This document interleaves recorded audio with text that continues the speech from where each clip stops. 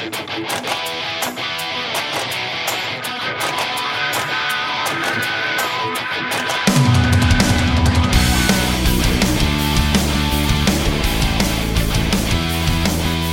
How you doing, buddy? All right, bud. How about yourself? I'm good. I'm glad to see you. Glad you came out. You got Andy Liker here talking about an interesting topic that I, until a couple weeks ago, did not know that much about. I mean, I've seen bikers all the time, but you had said something about that kind of blew my hair back a little bit, was the prejudice. Like that you could go to I think that we were heading up to get some lunch at the Midtown Pub, and you asked me, do they let bikers in there? Right, like, right. What do you mean? How would they know? Like, because you pulled up on a bike, or like, like that kind of thing. So, yeah, but I mean, like, as far as, years ago when Fat Sam's was there in Orland, on 45 and 159th, right. If you went in there with a printed Harley Davidson T-shirt on, you couldn't go in. So just not a club, just Harley Davidson. Just a Harley Davidson T-shirt. There's wow. There's a bar in Lockport called Rocco's, and that guy, a new owner bought it, and the first thing he did was rip the "No Bikers Allowed" sign off the outside. I would think as a business, the bikers got to be good. That's part of the lifestyle, right? Is to be out riding and drinking. Oh yeah, I mean, we spend money. Oh right. Right. Anywhere you go where there's bikers at, them bartenders are happy. Right. So that's how we got the subject as far as something to talk about, because I'm just doing a podcast where I talk to people that got interesting information about things that I don't know that much about, figuring that other people outside that life don't know that much about it either. Right. So, but let's do a little history on you. I mean, your dad, are you like third generation, second generation biker? We'll have to get into like what exactly is a biker, right? Because I mean, define that. Because I mean, I have a definition for a guy that fishes and then a fisherman. There's two different things. I can buy hiking boots and I'm a hiker, right? But because I bought work boots, don't mean I'm a worker. Well, I guess $20,000 a tattoo and a T-shirt doesn't make you a biker, right? You know what I mean? Okay, so what does? I guess there's a lot of camaraderie that goes along with it, but I mean, if you're putting 1,000 miles on a year, you're not a biker. Oh, so mileage has got something. Well, I mean, it's just like bragging rights. Okay. Our buddy Kevin Burke. You know what I mean? He's a member of the Iron Butt Club. He did over 1,000 miles in one day. Woo! So and one day. One day. That's riding from here to Sturgis in one day.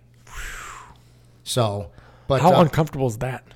It just, I don't know, man. I guess you just got to figure out what's more comfortable. Like they sell lambskin things that go over your seat. Sure. And that makes a big difference. Right. And, but I mean, mileage, I guess, who you hang out with, what you do,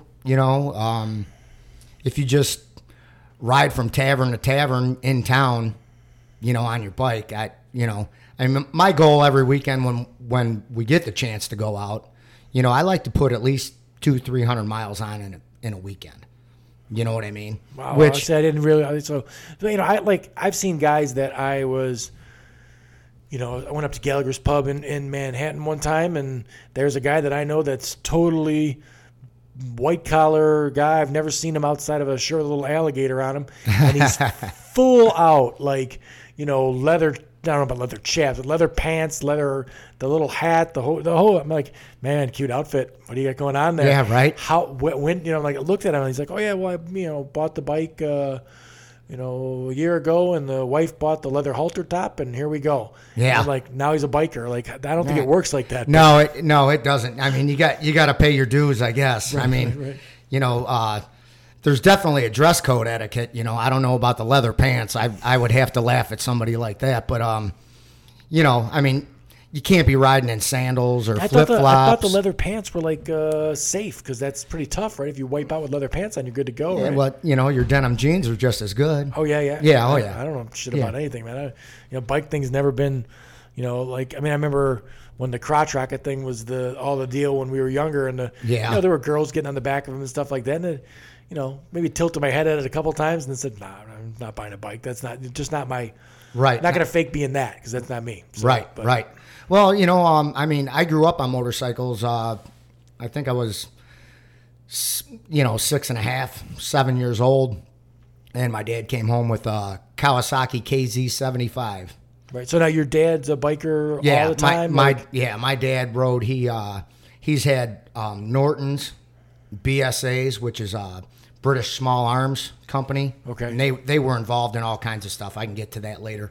But he had Triumphs, and then the year after he bought me that Kawasaki, he bought a 1979 Harley Davidson Sportster, root beer brown, which I still have. Oh, wow. Yeah. After he passed, I got that. Wow. What year? 1979. 1979 bike. So that's pretty cool. So is that considered an antique now, or? Yeah. Okay. Yeah. After same 25 thing with cars. years. You Yeah. get plates. Okay. Yeah. I can, but I rode it the year after my dad died, and then I put it away, and I haven't touched it since. Yeah. Right. You So Grandpa, is he a biker too? No. No. Okay. No, I'm the third generation of the family in this country. Oh, okay. Okay. You know what I mean? Okay. So, right.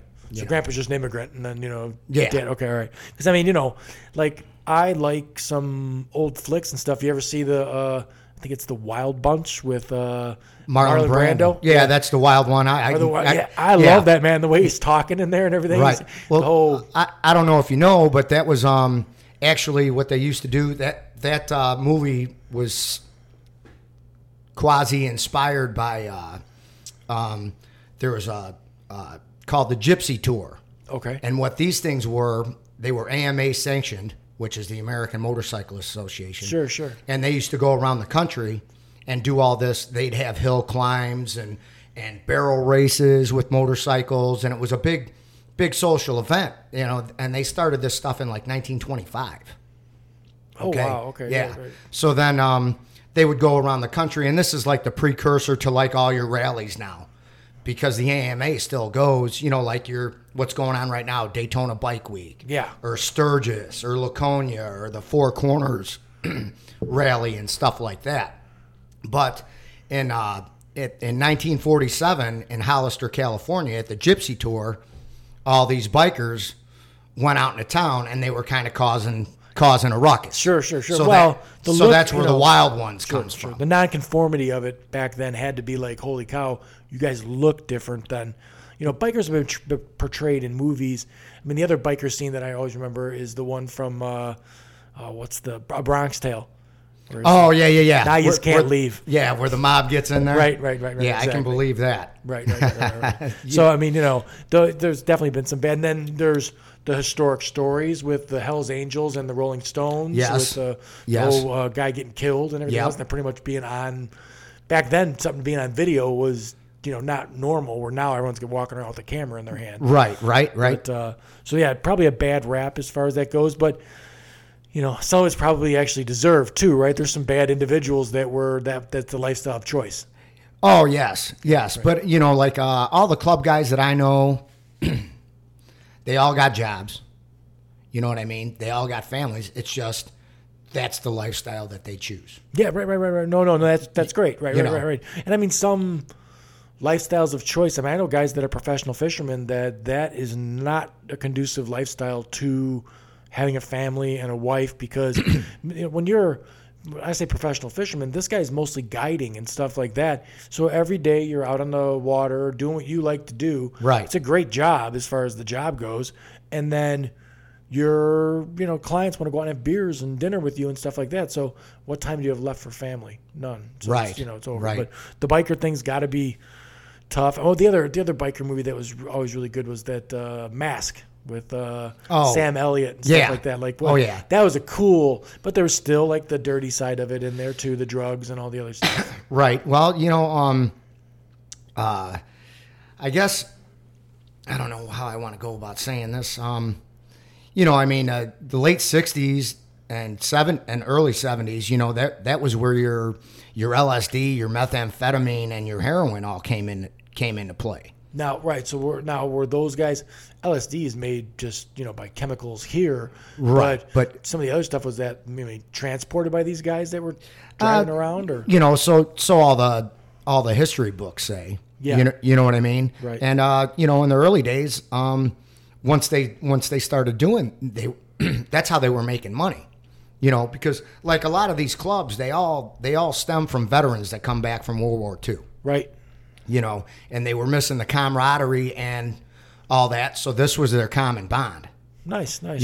So that's the early days. Now the 60s, hey, we got a way to make money. So we don't have to work. And then you get your prostitution rings in there and all that kind of stuff. Right. So well, right, that's all seedy and ends up taking advantage of people that are in bad situations. But right.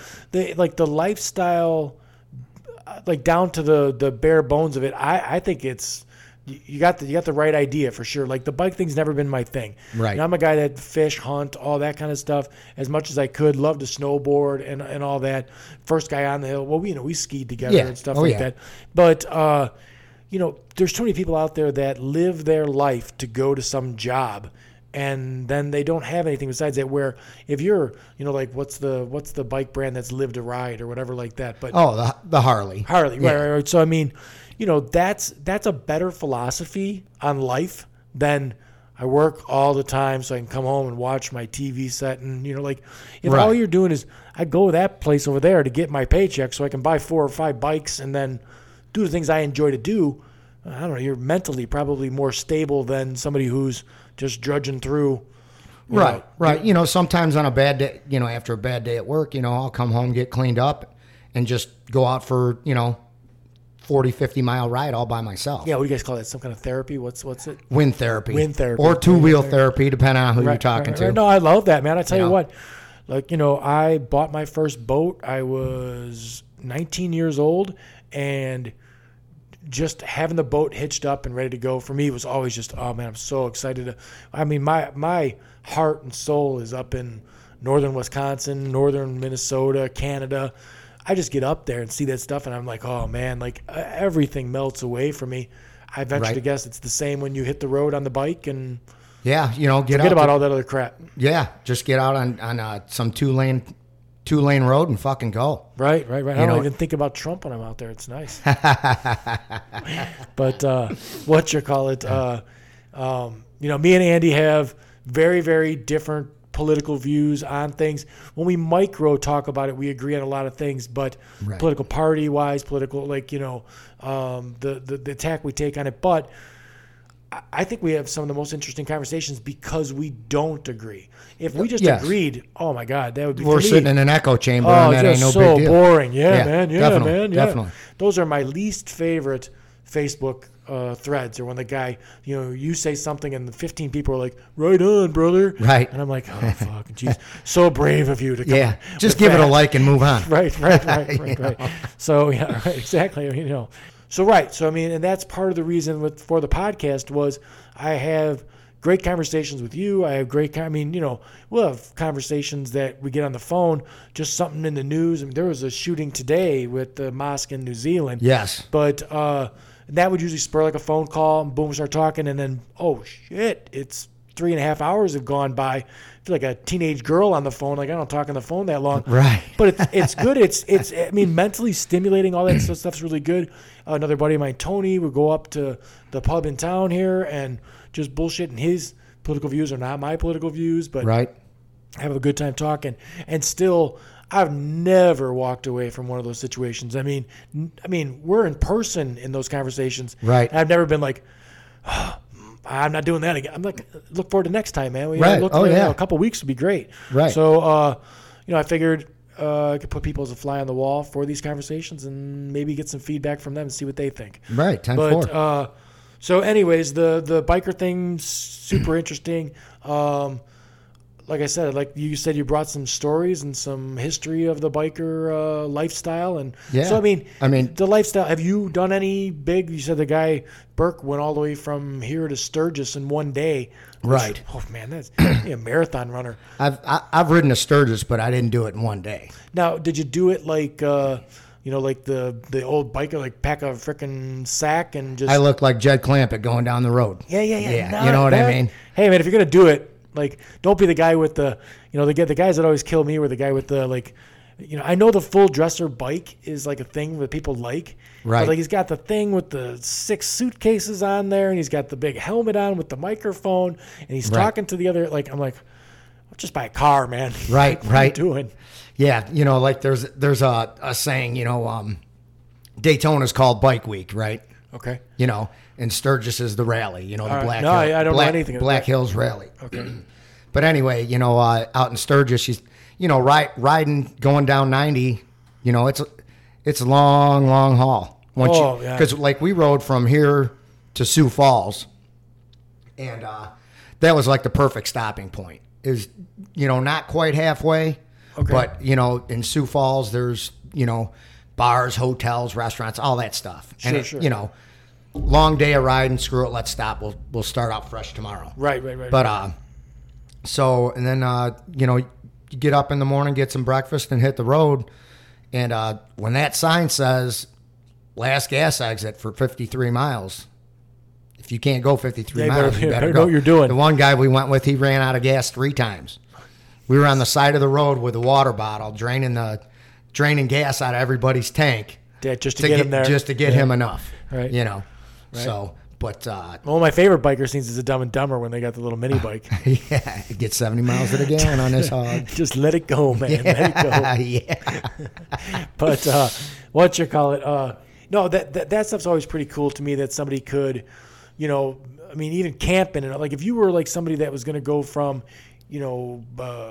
Ohio or Chicago or something like that, all the way out to Southern California, like through Grand Canyon, all that other stuff, and you just brought. You can easily pack a tent and all that other stuff on your bike. Oh, yeah. And then, you're living on the cheap. You can go to some campgrounds are $5 for the night, and you're Right. in there and you're good to go. You get a Right. shower, everything out of that deal. Yeah. I love the whole idea of not owning so much crap and all that other stuff, or even traveling that way. You obviously you can't do that with a family or anything, but Right. And I've seen the bikes with the sidecar, and the guy's got the trailer behind, and like Right. sometimes I'm like, man, that seems like a whole lot to do to, and then the other one is seeing the guy that's sitting under the underpass, big time rain, right? Oh, Then done you just- that before. Oh, I can't imagine how you didn't, right? I Ugh. mean, how many times did Burke do that on the one trip? Like 1,000 miles, you had to run through some storms. I would think so, but Right. I don't know. He might have got lucky. Yeah, He right, might have right, got lucky. So, But, got to be hell on your, like you get windburn real bad. I mean, like Oh, that's yeah. got to be pretty rough. yeah, I mean, depending, you know what I mean? You put some sunscreen on or whatever. And I mean, on a long trip like that, I'll put earplugs in, to keep, because, you know what I mean? Right. 8 hours of the wind just constantly going by your Sure, ears. so you're not listening to music or anything like that. Well, yeah, I'm listening to music, but, Oh, okay. just the wind going by Oh, your ears. yeah, And right, believe it or not, with the earplugs in, you can hear the music better. Oh, really? Yeah. I wouldn't- Because it drowns out the wind noise. And I don't know, maybe if it's, if you know the song and you can feel it. Yeah, You know what yeah. I mean? Sure, It might be something psychological like that. I Right. guess. So now, is there a certain bike that you would rather take on a long run than a bike that they're more comfortable? I'm guessing, right? Yeah. Like, I rode my 95 Springer Softail. It's the one with the chrome legs, and it's got the springs and the shock up Okay. front. Right. I rode that one out to Sturgis, and that you're constantly moving around and trying to get resituated and stuff. But I have a 96 FLH, which is, but it's slammed to the ground because of my little legs. You know what Yeah, I mean? right, It's, right. it's lowered a few inches. Sure. So, but Now, that you ever do the deal with the whole, got my hands way like monkey bars or whatever they're, like, yeah, I've got them ape hangers, they call them. Ape hangers, yeah, right. I've got them. I have a 74 Super Glide, which is a shovel head motor. that And- doesn't look comfortable. Yeah, I didn't think it would be either. No. And I mean, I bought it with them handlebars on there, and I rode it, and I fell in love with it. Oh, really? Yeah. So Yeah. it's fine just to hang out like that, huh? Yeah, I don't know. don't know what that Air is. out the pits the whole way. Yeah, you're right, going, you know what I mean? yeah. It's smelly at least.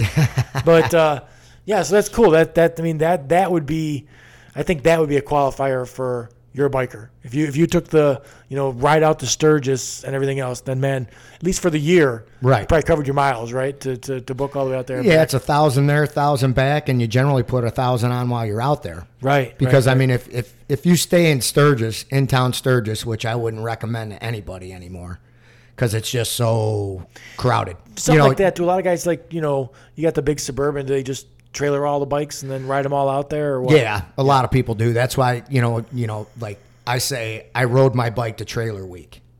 You know Oh, what I mean? right, Yeah, right, right. You know I what got I it. mean? Yeah, sure.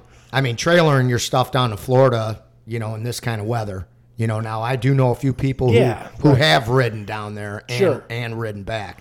See, that's a tough one too. That's a tough call. You're a union laborer. Yeah. So like the time of year that you're off is not exactly bike time. Exactly, I mean, which sucks. Unions don't exist so much down where that would work out, and you wouldn't get laid off in the wintertime anyway. Right. But, you know, like I said, I like that whole idea of having a lifestyle where you're, you know, working to get the paycheck so you can go live the life you want to live, not, you know, people, like I said, there's people who are working 60, 70 hours a week and they don't do nothing. Don't look up from that at all. And then, you know, by the time they look up, they're 67 years old and, you know, they think that place they work at cares about them, and they don't. They don't. No. So, Right. what you call live it while you got it. I mean, you don't know how long it's going to be. Right. But, so yeah, that's one of those things that I always looked at the guys with the bikes, and I looked at them fondly, to be honest with you. If I had my boat trailered and I'm headed to the lake and the 150 guys on the bikes all blaze past me on the highway, or I Right. go past them, whatever, all I said to myself was, at least you're not going to be on the lake. You're doing Right. what you're doing, I'm doing what I'm doing. Exactly. You know, if all of you thought like I did, this would suck because you're not going to deal with you on the you water. got competition. Right. So, hey, man, more power to you. Knock your socks off. Not anything that I could wrap my brain around that I wanted to do. And it was the same thing as the jet skier. You know what I mean? I used Right. to look at those dudes and be like, you just bought that piece of machinery to beat the piss out of it. Just, and then, you know, so bored you got to come near me to look at me Yeah. to see if you think you look cool. All I'm doing is look at you to see if I can get this big hunk of wood I'm chucking and hit you in the head with the damn thing. But so, you know, but like I said, more power to you. You know, everyone's got different strokes, different folks. And I'd like to hear about it because, like I said, the prejudice thing, and then just a person like myself looking at it from the outside, like it would never be a thing that I would, you know, think about Right. doing. But I'm sure there's a lot of people that, in my advice is in anything, if you think that would be something that you'd really enjoy, how's the camaraderie's got to be good? Oh, Is it accepting? So say some guy who's you know, he works a white collar job, or he's, you know, whatever. If he goes and really gets, he digs down deep. He's into the bikes. He knows about the bikes and everything else. Right. He starts going on the poker runs and stuff like that. Is he going to be immediately accepted, or is he side-eyed? Well, you know, like I said, you got to pay your dues a little bit. You know what I Yeah, mean? right. You know, I'll I hear mean, about that. You know, you come around and you start making friends. I mean, you're not just, you know, I mean, kind of like high school. You know, you got your groups, and here comes this guy. He just moved in. You know, you're going to be like, who's the new guy? What's his deal? Blah, blah, blah. It's Right. kind of the same. Yeah, maybe same get thing. a fight with him and then like the guy afterwards. Right, exactly. Right. Yeah. But no, you know, I mean, it just, there's, you know, you got some bars. Any bar could potentially be a biker bar, so to speak. Okay. And depending. But some, like, this group goes over here and this group goes over here, and they can meet in the middle somewhere. But you don't go to these guys' place and they don't come to your place. Right. So now Just- is that the reason that, explain the club thing. So like, is that the reason? So you got all these clubs. I see guys that got the vest and they got the different colors on and stuff like that. Is that the reason that some places don't allow bikers in there? They just make a blanket statement, say no bikers, because one time this club and that club came in here and then they got into it. Exactly. That makes no sense at all because, you know, me and Danny, that's all we used to do every single weekend was go somewhere. No girls by 10:30. Let's look for someone to fight. You know what I mean? Sort of thing. Right. We were not in a biker club. We just were looking for some entertainment as far as that goes. You know what I mean? Right. So there's no more danger in that than anything else. Or is there? If you're with a biker club and you see another club, are you required to give them some shit? See that? I don't know. I'm not in a 1%er club. What's that? Back to the whole AMA thing and that Hollister incident. After all that, you know, with the wild ones and then bikers going out in town, the AMA put out, you know, hey, 99% of the people that come to our events are family oriented, this and that and the other thing. Okay. Those guys causing the problems, they're the 1%. Oh, okay. So, like, you'll see, like, you know, the Outlaws or the Hells Angels, Vagos, Banditos, you know, all these other Sure. clubs. What was the one that Jesse Ventura was involved in? One of them. It was like a Mexican club or something like that. It was founded by Mexicans. Well, I know the Banditos. They're from down in Texas. Okay, all right. Yeah, So maybe it was something like that. But I don't know. I don't ever remember hearing that. Yeah. He had like when he ran for governor, there was some things that came up about that he was in a 1%er club where there, I don't know if they called it that then, but it was like a club that, definitely had some prostitution issues and drug running and stuff like that. And, they were trying to disqualify him from being governor because of his outlaw type status. To look that up. So, right. But, so 1%er club, and that's a common term that guys use? That's a 1%er club? Yeah. For them clubs, other there's different, now if you're like a support club, you got a 13 in there. 1-3. Like you're a 13%er. You support the 1%er club, which is more or less the dominant club in the area. Okay, all right. You know what I mean?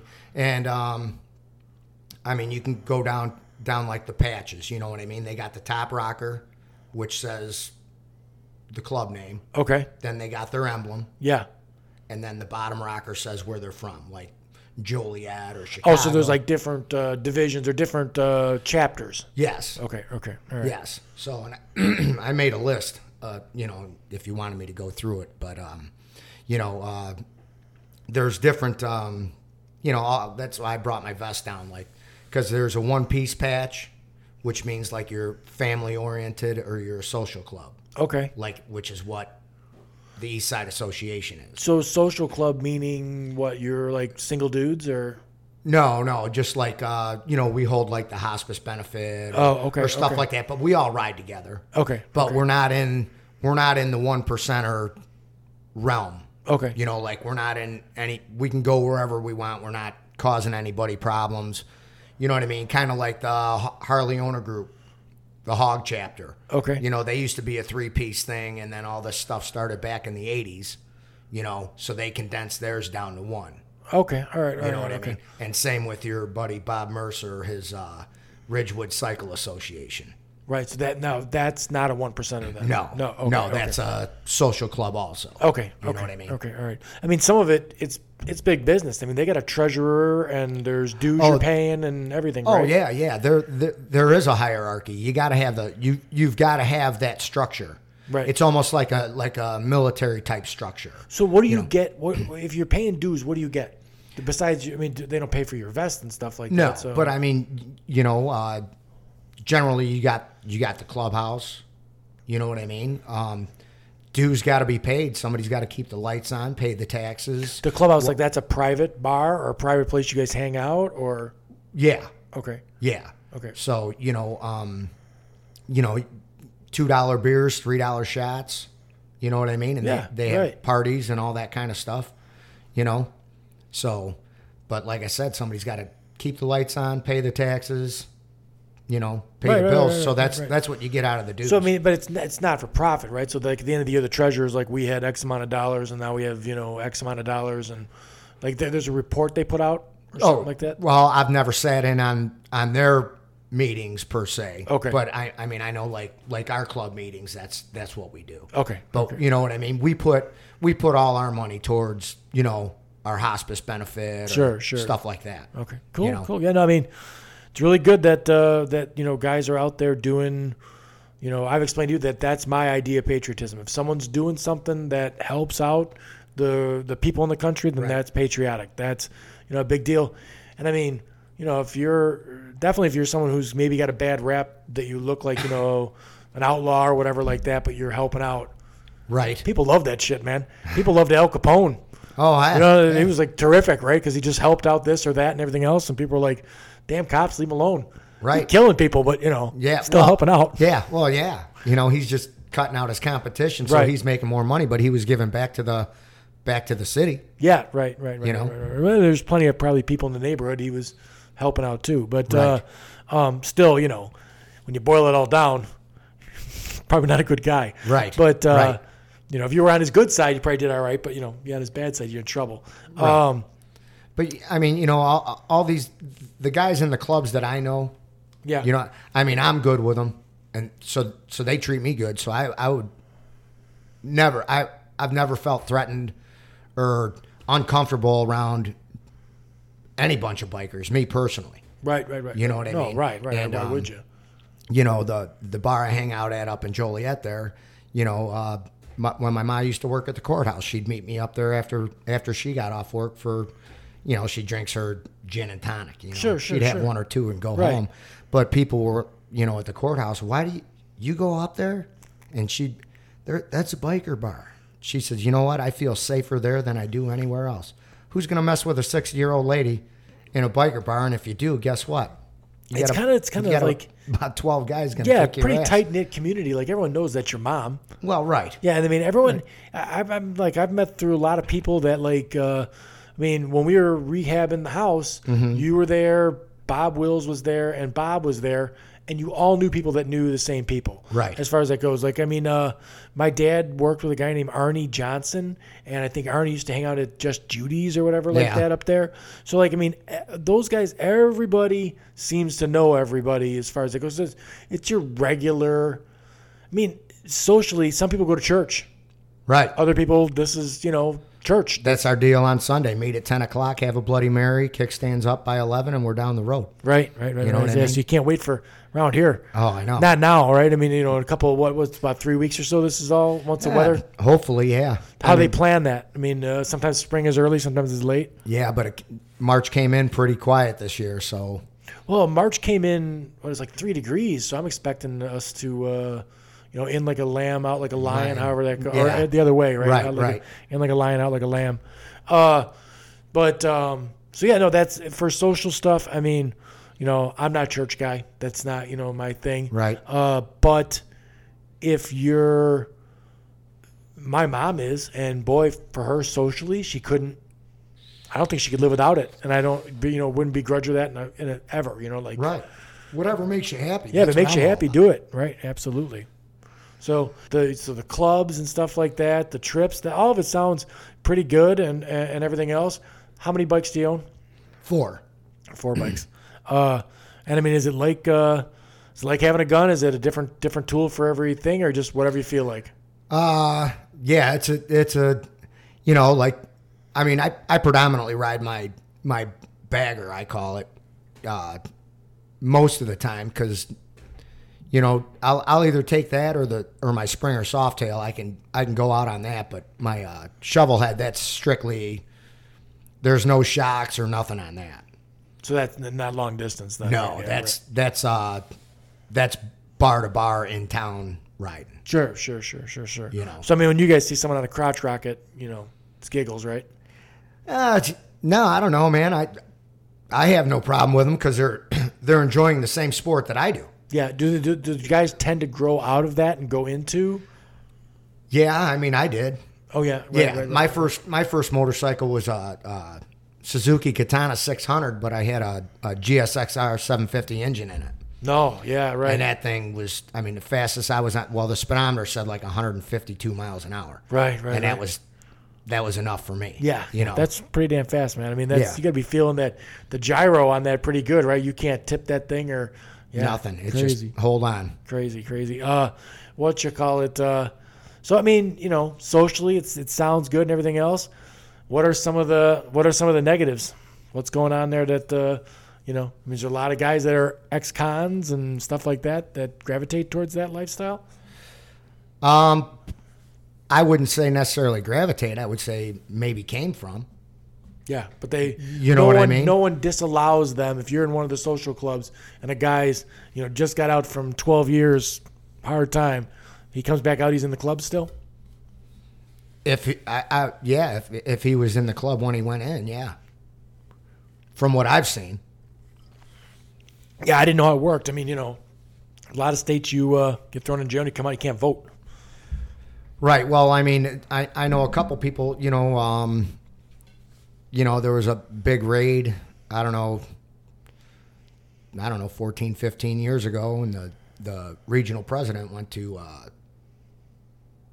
federal pen. But then he rolled over on some people that rolled over on him, and he got out after 7 years. So wow. So now that's a big, he's not allowed to go to any bars in Joliet. Right. Well, parole, I mean, how's that work too? If you're a guy that got thrown in jail for drugs or prostitution or something like that. RICO Act. Yeah, when you come out, though, you can't hang out with those same people anyway. No. They're all convicts too, so you can't be in the same place, right? Right. Okay. So, yeah, there's got to be some. As far as I know. Yeah, but if you're going to join a social club, do they stop and say, well, what's your record? No, not really, but that's where you got the probationary period. You know what I mean? You've got to hang around the club for a minimum of a year. Got it. Okay. And then, then they'll patch you in, or is what they call it when you get your patch. Yeah, and I'm guessing that if you're the president or something like that, you got a different patch on or something like that. Well, no, you wear the another patch or something. It'll say president on it or something, or other clubs. Everybody just knows, hey, that's the prez over there. Right. You know what I mean? So what's some of the any regrets? Anything like if you could go back and change your life to be, most people wouldn't anyway in any situation, but if you could go back and change your life to be Ivy League, something else, would you change it? Would you do anything different? Would you have joined another club instead of the ones you have? I would have picked a different career. I would have stuck it out and tried to get into 150. I mean, I love working construction. Sure. But the laboring's just, I'm pushing 50 years old. My body aches more than I ever thought it would. No, right. But that's from doing stupid shit when I was younger too. Okay. I mean, I've been in two motorcycle accidents myself. Of faults of my own, too much booze. You know what I mean? But I'm sure shit comes from that. So how many clubs have you? How many different social clubs have you been with? I was in a club called the Dickheads, which, I mean, they're still around, and I still talk to all them guys. And then, what kind of numbers do the Dickheads have? Oh Jesus, it's because with a name like the Dickheads, yeah, it's not one I'd want to join. Well, no, I mean it. When I got in there back in '98, I think it was just like there was like 20, 30 guys, and we'd just have a party and a couple of bands. Sure. And then somebody was like, hey, brought, this guy and this guy and this guy. And then it just started flooding out. I mean, there's guys wearing dickhead shit around that I don't even know who the fuck they are. Nice. You know what I mean? Is there a, like, if you're a kid in the, bad side of town sort of deal, there's pressure from a gang for that kid to join the gang. I mean, it's just a social thing, right? It's not like if someone sees a dozen guys go by on the bikes, they all got the same vest on, should they be afraid? No, absolutely not. Right. I didn't think so. It didn't seem like something that ever was scary to me. In fact, like I had said to you before, and it was no offense or anything like that, but the guy that's got the tattooed up daggers and the dragons and all that other shit, he's the least scary guy in the world because he looks like he's putting all that stuff onto me, right? So that no one will try him. He's like, look how tough I am. Like, you ain't tough. Like, the guy who surprises you in a fist fight, you're like, oh man, start to roll around with him, and he's pretty fast and pretty strong. Right. Oh, I got trouble. He came out of nowhere, sort of thing. Where the other guy, like, I know what that is, and it's not, to me, that's not scary. But you see people. I'm sure that if you were there's people that lock the door. Oh, I'm sure of it. Yeah, you know what I mean. Well, I mean, it's supposed to be scary. Look at it. You're not putting flowers and daisies on your. It's a stereotype. It's like, hey, don't go around that side of town because those damn Scandinavians, they'll scalp you.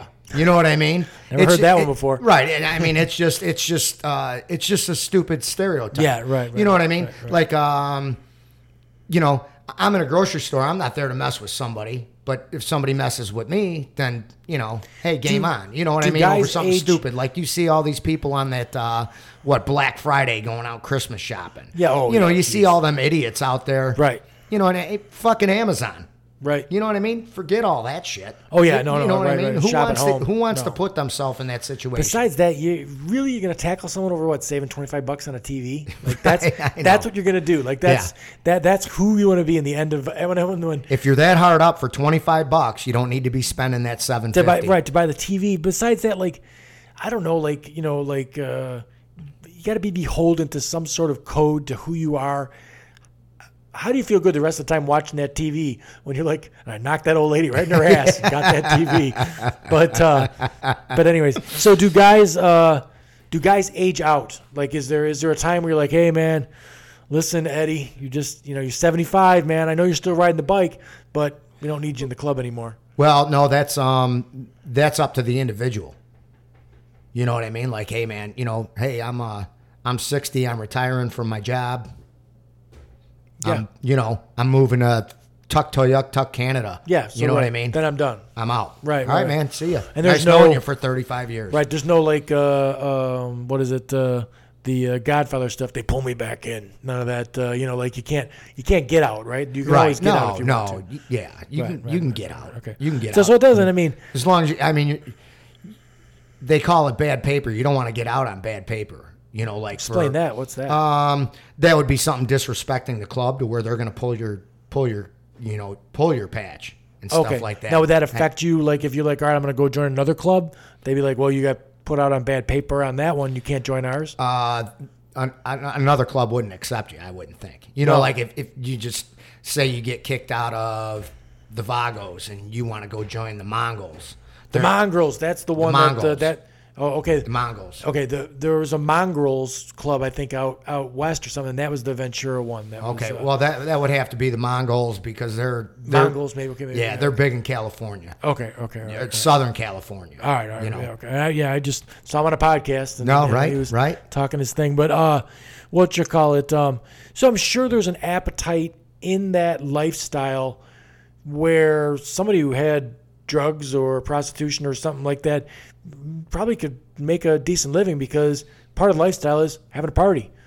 Right. So you're bringing the party favors. Well, somebody is. Yeah, right. You know what I mean? Right. But it's, from what I've seen, you know what I mean? It's not like it's like you hear of the old days. You know what I mean? Back in the 70s, I mean, it's not like you walk into the clubhouse and there's cocaine just sitting on the counter, have at it. You know what I mean? Right. But what are some of the crazy things that have happened? I mean, what? So you've been around it for just like second generation biker. What's something that really blew your hair back? Like what has happened that you're like, holy shit? Ever reconsidered at that point? Like think, oh, maybe I picked the wrong club or wrong place to be. Wow, I don't know, man. I've definitely thought, hey man, maybe I picked the wrong friends to hang out with tonight. Tonight was not the good night. Well, geez, man, I don't know. Well, in Sturgis, I saw a knife fight between a couple guys, different clubs. Yeah. And I'm just like, that's just hatred. Oh, I've seen a couple knife fights, and man, watching a knife fight is like, because it's it's not like you see in the movies where guys just like there's a dude. Usually it starts with just a dude stabbing another dude, and then he's looking for something to stab him with. Like it's unbelievable watching someone get stabbed, and you're like, holy. Look at that! It's going down right now, what man. In the fuck? I'm getting out of here. Yeah, you don't know that was right at the Broken Spoke Saloon, which is like you don't know what he's going to hit. It could kill that guy right now. I mean, we just as kids and everything else. I mean, saw our buddy Dave got gaffed at that one party, and I was like, whoa, man, ripped him, cheek to ear. Yeah, I was like, that's yo. Definitely right now. not good. No. So I mean, when you see stuff like that, it's like, whoa, that's something more. I got stabbed. One guy put the keys in his hand and gave me a couple of punches in the side. Went right through the t-shirt and everything else. But but that was just nothing. He wasn't going to win anyway, so he figured he'd try and hedge his bet. Right. But so just fights and stuff like that. I mean, basically. I mean, nothing really out of the norm. Somebody will pull out a gun or something. You know what I mean? It's just, I don't know. I mean, everybody seems to me like they've everybody's trying to keep a low profile. Is what I've seen over the past 10, 15 years, I would say. You know, Sounds like a pretty laid back life that people maybe glamorize to a point where someone thinks it's not what it is, sort of thing. It sounds like a bunch of guys enjoy going out to the bar, enjoy riding the bikes, Right. and all that kind of stuff. I mean, there's got to be a certain gearhead element to the thing too. I mean, Phil, my buddy, had a bike, and I think he had it for 3 months, and we spent all winter. We took the thing apart. We had the whole garage floor was covered in bike parts, and we put the thing back together again. Right. We got a tutorial on how to take a Harley apart and put it back together again right then and there, which, most things like that for guys that are mechanically inclined, you can figure it out. Yeah. Well, normally, I mean, just within everybody, you know what I mean? If you got 10 friends, chances are 2 or 3 of them going to be mechanically inclined. Yeah, right. You know what I mean? Right. So, I mean, imagine if you've got 30 guys in a club. Probably 5 or 6. Somebody's probably pretty Somebody damn knows good what's at up. it. Yeah. You know what I mean? You would Somebody figure knows. if you're a straight up bike mechanic, you probably own a bike. I would hope so. Yeah, right. You know what I mean? Right. So. What you call it? Yeah. So I mean, it seems like a nice thing to do, fun if you're into that sort of thing. But it could be expensive too, right? I mean, what would you say you got wrapped up in bikes? And you're not a movie star. You're a union laborer guy, right? So what is a guy like $65,000 a year? Yeah, right. What do you got wrapped up in bikes? Oh shit. Let's see. What I paid. Let's see. 10, 20. About $45,000. Yeah. Really nice car. Driving a Lexus otherwise, right? I mean, that's $45,000. No, my Beamer. Yeah, your Beamer, right. And and then what would you say, not counting beer and pizza, but what's it costing you a year to, bike maintenance, gas? Oh, geez. Just what's the hobby cost? Because I'll tell you what, I fish for those muskies back there, and anyone that comes to me that's a bass fisherman that's like, hey, I want to get into muskies, man. I love them things. They get to be 4 feet long and everything else. I'm like, I look at him and go, don't do it, man. Don't do it. It's crack cocaine, man. It's bad stuff. Right. Well, I know. Me personally, the way I feel, if you don't walk out of the house, like you're going to go out on just say Saturday afternoon, Saturday night. Yeah. Me personally, if you don't walk out of the house with $150, $200, you ain't got no business going out. Sure. I mean, that's just my feeling. Because, hey, what happens, maybe get a flat tire or, you foul a plug or, you know what I mean? Yeah, because I'll tell you what, putting miles, I'm a real estate broker, do some general contracting, putting miles on vehicles. When I was full out contracting, all year long, I had 3 work trucks, a trailer, and then my personal truck and the wife's truck. Those things, man, I avoided putting miles on stuff because, every time I turn around when you own 4 or 5 vehicles, everything needs tires, needs brakes, needs $600 here, $400 there. Shit adds up, man. Oh, yeah, big and if time. your hobby is how many miles can I put on? Right. How long do bike tires go? Shit. I don't really know. Tell you that. I don't. I just, it would depend on what kind of compound you got too. They make different compounds and stuff. But they've got Metzler's got a really good touring tire that's rated for the weight and all that. Yeah, and I mean, bike tires cost similar to car tires or more? Back tire is going to cost you about $185. Front tire is about $150, $160. Yeah, so a little more than a car tire. I mean, I think I've gotten everything's double on a motorcycle. Yeah, I think it was like $480 for all 4 tires on my van the last time, and it's like a heavy duty van. It's got the big tires on there and stuff. So yeah, that can get pricey. I mean, I'll get you about do some of your own stuff. You need brakes. You just throw new pads on them. Yeah. I mean that actually looks. We do pads on the vehicles we have, and that's car. You take the whole thing out. The bike looks much easier than. Oh, it's way simpler. Yeah, way simpler. Right. But I usually get probably, depending on how much I ride, about 4 to 5 years out of a set of tires. Good. I mean, I've got I run Continentals on my Springer Softail, and I've only ridden that thing 2 or 3 times in the past 3 years, though. It's right. still So got everybody's the little rubber nipples sitting on the sides of the tires. Yeah, you know right, what I mean? right. Yeah. Well, you're only riding in the summertime and stuff like that. I mean, I know you're putting some miles on for Right. the hobby, but can I call it a hobby or just way of life? Because I mean, some stuff like my boys wrestling's that's not just a thing they do for That's a 3 way of months. life. Oh man, it's the whole thing. Right. They're 150 pull-ups a day right now, and the season is we're already counting down. It's 355 days until next state tournament. So that's the time they Right. got to work on it. But Right. But so- I mean, I would just say it's a freedom-loving lifestyle, I guess. You know what I Yeah, mean? right. I mean, I miss it in the wintertime, but the light's always at the end of the tunnel. right. You know what I mean? Yeah, you can spend some of that time still hang out with the social guys and stuff yeah. like that. Yeah, and we still all go out. take the and- bike apart and make sure it's ready for. There's Yeah. got to be maintenance you're doing right before summer hits, Yep. right? So Yep. yeah, that stuff's all. A couple beers and sit down. I mean, shit. I didn't, realize that you didn't drink for Lent. I was planning on having beers for this conversation right yeah, here. I know. But I know. Sorry, man. no. Hey, got to do what you got to do. I just, I don't think I think this would be the first time I hung out with you. We didn't have beers.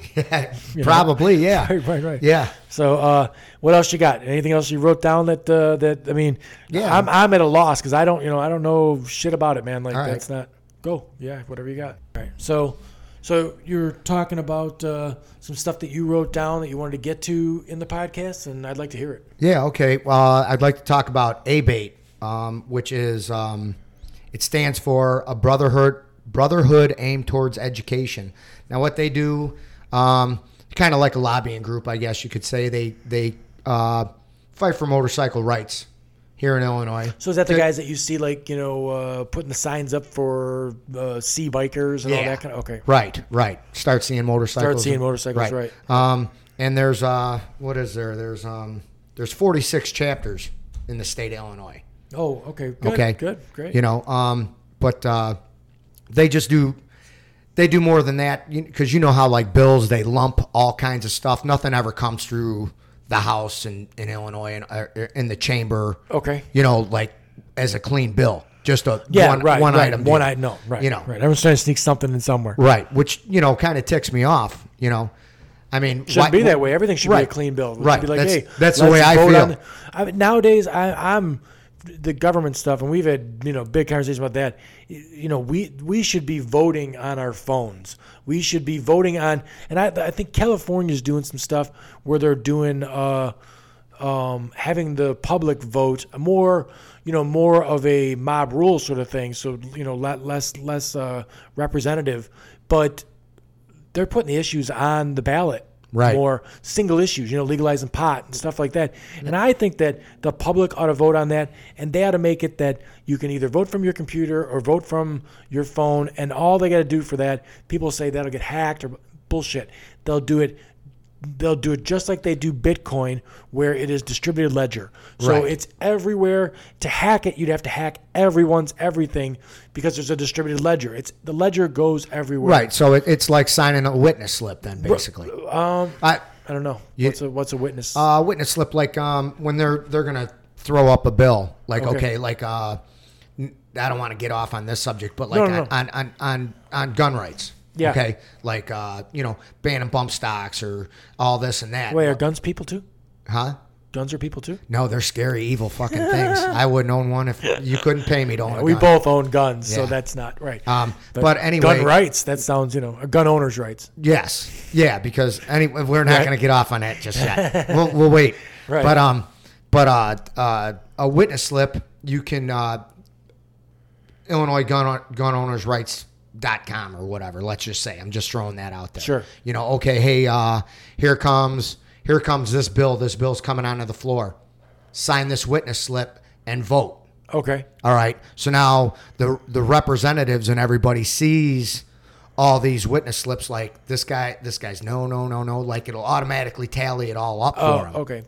Sure. So, I mean, I could hook you up with that. But I don't know, about maybe 12 years ago, maybe I'm thinking, they were trying to put a bill in to where motorcycles had to pass emissions. Okay? Okay. Yeah, All right. sure. All right. So that they don't? I didn't know that. No, we don't. Oh wow. Okay, so now here's what comes in with that bill. Okay, well, other than motorcycles, they want your lawnmowers, your chainsaws, your weed eaters, right? Everything else Nonsense. was lumped in there. It was so freaking stupid, but the general public didn't know about that. All they saw was, hey, that's a vehicle, right? And that's a vehicle that right. has to pass. If that bill would pass, Bill, no pun intended, Yeah, gotcha. But you'd have your kids riding that riding lawnmower or trailing that riding lawnmower to the emissions test place today if it wasn't for for ABATE of Illinois showing up in massive quantities. I mean, the other thing that they don't want is, some of them bikes probably couldn't get past an emissions test, right? There's not a catalytic converter on there to... Right, but I mean, I think with that small of a motor, you're burning a lot hotter and cleaner anyway. Sure. Well, so like in the boating stuff, like they make dumb rules. So Illinois got a lot of lakes that you have to have a 9.9 horsepower or smaller motor. Okay. Let's say like a 180-acre lake, right? Which is terrific because erosion is the problem. You don't want you going so fast that you're destroying the wake on the shore and everything else. But the environmental factor is zero in that because you can have a 1957 9.9 horsepower motor that oil and shit's fucking leaking all out of the goddamn thing. Right. And, that's no good for the fish in the lake. That's no good for anything. Right. It keeps you from going 40 miles an hour on the lake, no doubt. But you come out there with a 250 horse 4-stroke that puts nothing in the lake at all, and just tell them that you can't go faster than, you can't create a wake. Would be a better law, but there's so many simple solutions for laws that we just don't do. I don't know if the bike thing, right? The motor size and everything else, you can't be causing that much of an environmental impact to begin with. Right. Well, I mean, I think there was a study done on this. I didn't look it up, but I should have. But there was a study done that your riding lawnmower puts out more emissions than my motorcycle. Now, your bike is a. Is there a different, the outboard motor, there's a 2-stroke and a 4-stroke. The 4-stroke's all encased, you got your oil, change it and everything else. Right. The 2-stroke is, you put the oil in there. Right. The street bike, that's 4-stroke, right? Yeah. Yeah. Yeah. Right. Yeah. So, okay. I mean, but, it's not like, you got some guy pulling up in his 67 Camaro with a blower on it. Boom, boom, boom, yeah, right. Harleys aren't that loud. And I mean, I know, people want to bitch about revving it up or whatever. There's times where they make them loud for a reason. You want to be seen on the road, right? Right. But there are times where I'm like, holy cow, that's obnoxious. Oh, yeah. Like, it's not that loud compared to... like the guy with the blower and all that other stuff. Right. But that guy's at a drag strip where, he's usually not heading down the road. Right. There are definitely times where it's like, hey, you came out of nowhere with that huge sound, But right. I get the safety part of it. There is you're around it all the time. And you probably love the sound, so you're a little biased, but there's an obnoxious level to some of that too. Yeah. Like your buddy Phil Borelli, I was riding with him before, and he had these like big 2 2.25-inch pipes on that thing. Yeah. And I rode next to him for about a half fucking hour, and I'm like, Phil. He's looking at me. He's like, what? I'm like, dude, you got to ride on the ditch side, dude. Why? I said, I can't. I got a fucking headache. Yeah, right. You know what I mean? We got to the fucking bar, and I said, hey, I need some aspirin and some water. You know what I mean? It was nuts. Right. I mean, these guys, they're called fishtail pipes, and they come like this, and then, it splits. Okay. And then like this is all open. Right. So designed to be louder. Yeah. Yeah. Oh, and I mean, they sound good, but they're fucking loud on they're loud on the deceleration. Okay. You know sure, what I mean? Sure. It's almost like a semi truck braking. Yeah. Right. But I mean, they sound good going down the road. It's just, Sure.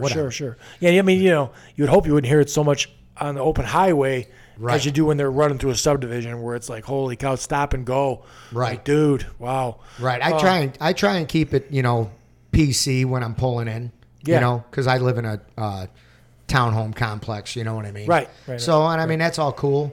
But I mean, anymore, it's rare if I'm out on the bike, it's rare on a Saturday night that I'm out past 10 o'clock. Because you know what I mean? It's just... Yeah, we're almost 50 years old, man. Right, exactly. Fuck it. I've had my fun all day long. Yeah, right. You know? Right. Yeah, that is an all-day thing anyway, too. If you're... Right, it's not a nighttime. It's probably much safer to be out there during the day, too. I don't know, man. You got that headlight at night. They can see that. Yeah. You know. Yeah, I don't know. I mean, how we many got bikes, do you know how many bikes are, like, licensed in Illinois? How many bikes are out there? No, I don't. No, I okay. don't. I didn't know if there was, like, what percentage of the population is riding bikes. Huh. You know what I mean, I don't know. I mean, like, That's I got something I could look up. hunting and fishing guys that come out, and I know the number of hunting licenses and tags and stuff that were picked up. The revenue is substantial. I mean, oh yeah, the licensing cost, is it the same as a car? No, mine's $42. Yeah, 101 I think is the tag for a car now. Yeah, and there's nothing else, right? You just buy bike insurance and you're yeah. Bike insurance. I mean, now it's relatively cheap. You know what I mean? Right. That's what I mean. Relatively. You know what I mean? Now your bikes, do you? I got 3 of them insured. My dad's I don't have insured. Yeah, you're not driving it. Right.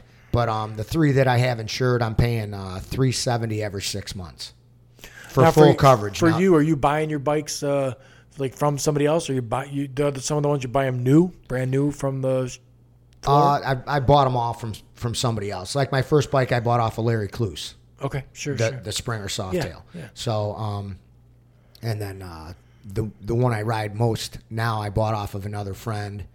And then my shovel head I bought off of another friend. Yeah, you know what I mean? Right. I don't need to have anything new. I don't want the payment.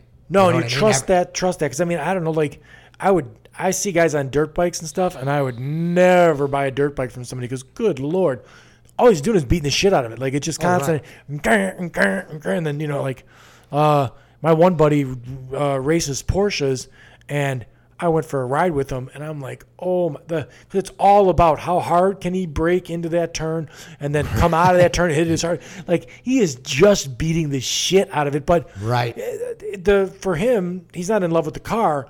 The car is a tool to get the time that he wants. You know what I mean? So right. That's the job, to beat the shit out of it. Right. And I get motocross, same thing. So what you call it? Yeah. What else you got? But there's what's coming up. Motorcycles can't run on, they're not designed to run on high amounts of ethanol. Okay. So what the state was going to do, they wanted to, let me get this right here. They wanted to expand tax credits for higher ethanol fuel. Okay. But that would reduce the availability of fuel for bikes, for motorcycles. Yeah. So, Wednesday, March 6th was what they call legislative day. So a whole bunch of people from Illinois ABATE, all the chapters went down there, and they kind of postponed off of voting on that bill. Like it's not gonna be a law this year. Yeah, good. So, good. Which is cool. I mean, until they got to get something figured out. And then another thing, which I don't know if it concerns you or not, but they were also going to vote on that self-driving cars. Well, and make Illinois was going to be the first state for self-driving cars. So that's a conversation that I'm looking forward to having. I got a buddy that's an over-the-road truck driver, and all that stuff, and that's an automation situation where they're saying that and I don't know if it's necessarily true because some jobs will be created by that. Who's going to repair those machines and stuff, but they're saying 5 million people make their living whether they're driving a truck, limousine, car, whatever like that, taxi or Uber, however. But those are all going to be jobs that are gone. So if you take 5 million jobs out of there, boy, we're in trouble with one thing. That's one situation of automation. I mean, automation it's a hot topic for sure. And I come from the construction, so do you. Right. Automation happens small. When I first started roofing, you had 5 guys with the bags and the nails and the hammer, and you were roofing. Right. Then you went to the guns. Well, no one noticed, but you only needed 3 guys now to do that roofing, and you got the roof done faster with the 3 guys, and you used to get it done with the 5 guys with the bag and the nails. So now you just lost 2 jobs, and productivity went up, but pay didn't, because you didn't give everyone raises when you went out and bought the guns. Right. You know, I mean, I spent $1,000 on guns. I didn't spend $1,000 on guns and then show up the job site and go, now look, everybody's getting $4 an hour or more because we're doing so much more. Right. How about the guns? Because I was going to make more money as the contractor. What about the compressor? You know what I mean? Yeah, the guns, the compressor, the hoses, yeah. all that stuff. But that is micro automation, because that's doing the job of a hammer. It's Right. gone now. Oh, yeah. So, and then, Fully you know, good. if you go into Amazon, those places are looking at, good Lord, they're saying that some of the Amazon plants can run almost peopleless. The forklifts are automated. Everything's automated. The truck is automated. There's some that are running now that the guy sitting in the passenger seat is the truck driver, and he's just monitoring that the AI is driving Right. the truck. So the truck pulls up, it fuels itself, it loads itself, and it goes to the destination and stuff. It gets there and it unloads itself. Yeah, that's not good, man. That's forklift drivers. That's warehouse workers. Oh, yeah. So we're gonna have a serious issue in this country. So, but ABATE stopped a bill that was going to make it. That's the Paul Bunyan thing to me, man. You better figure out a way to. You can't beat him, join him. You better figure out a way to get on the side of the guy automated. You better figure out how to work on robots. You better figure out, if you got kids, you better figure out how to get those jobs and forget about, your kid shouldn't be a truck driver. That's for damn sure. Right. You know, that job's going away. It's going to go away. Right now they've got truck drivers that are pulling the, small stuff where they're trying to park their rigs in front of the autofill thing for the the automated truck. Yeah. You're not stopping anything, dude. Like, that's not going to get it done. It's something's going to have to break here. But Well, yeah, it's going to be us. yeah, well, The middle class is what always breaks. That's how it goes. Because the guy who owns the automation, that guy's a billionaire. You know what I mean? He's not going to lose. right. You can send all the ABATE guys you want there. They'll hold it off. They'll put the finger in the dike for the little while, but sooner or later, the money's going to win. That's the way this country's always been. Right. So Right. they stopped the bill from letting Illinois be automated. Right. But for they're this, to be, for this year. right. You know what I mean? But, Every year so- it's going to be another thing. Right, right. But, so that's all I got on ABATE. You know what I mean? It's a good organization. Fights. I mean, it's Anything that's got education in it, man, Right. I'm all about it. That's right. good. Like, You know what I it's- mean? that's why we're doing the podcast. Right. They do motorcycle education. Your training, your driver's course, all that How do we kind get of one stuff. of those for guns? What's that? How do we get one of those for guns? We have one. It's called the NRA. Yeah, no, that's a lobbying group that's just lobbying for gun manufacturers. No, the Illinois State. And I mean, I love guns. I like to shoot Right. guns. I'm all about it. But I really would like to see more education. I like to talk to. I don't like to talk to a guy that's got a gun that doesn't know what the fuck he's doing. Like, Right. that's my least favorite thing to do, because it's a little fucking scary, dude. Well, don't ask a liberal. Right. Come on, I had to get the dig in Yeah, there. right. You got your Trump dig in. Right. All right. So, but We're even. if the NRA, I was a member when I was a kid. It was all about safety. That's where you took your gun safety classes and all that Right. kind of stuff. It's all about political crap now. It's not the same. Right, but I mean, the Illinois State Rifle Association, they've got a lot of good programs. They still do that stuff. right. But this here, what you call it? I mean, the bike thing sounds good. It's good that they've got that. The gun thing, that's a whole other issue. Right. Like I said, and coming from a standpoint where I hunted and all that stuff, like, guns we're from two different gun cultures. My gun culture was all about the right tool for the job to go hunting, and you're more like self-defense and stuff like that. Well, yeah, but I mean, I grew up hunting too. Yeah, You know what I right, mean? right, But just pheasant. But where are you going to hunt pheasant around here anymore? Oh, I'm not going to sit in a tree stand and wait 8 hours for that deer to come walking. No. I was that's never much that's of a just deer not hunter. me. Right. But I mean, I hunt pheasant.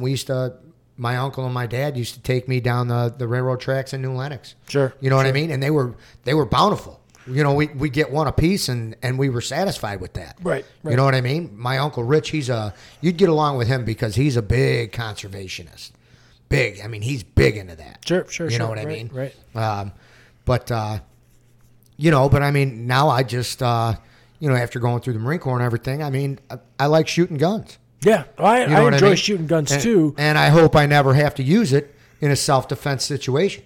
Right. But I'd rather have it and not need it than need it and not have it. Right, to right. be cliche. Right, that is the cliche, and to Yeah. me, that's that's fine. But like, you could say that about a million things. I'm not going to carry yeah. my microwave around with me because, I'd rather have it not needed. Okay. Because the chances of you needing it are super slim. So, Right. I mean, like that's not been a thing in my mind. We've talked about that. Like Yeah, that's yeah. just not something that I don't live my life like that. But anyways, the bike thing. So let's stick with that. All right. So this is the last couple things I got. I've written a lot of books about the outlaw motorcycle clubs. The bad guys. Yeah. And I mean that stuff intrigues me. You know what I mean? So, but I just wanted to share my two favorite books. Okay. If anybody was inclined to read these, my absolute favorite. It's called Under and Alone, and it's by a guy named William McQueen. And what he did is the ATF, he was a member of the ATF. And what he did was he infiltrated the Mongols. Okay?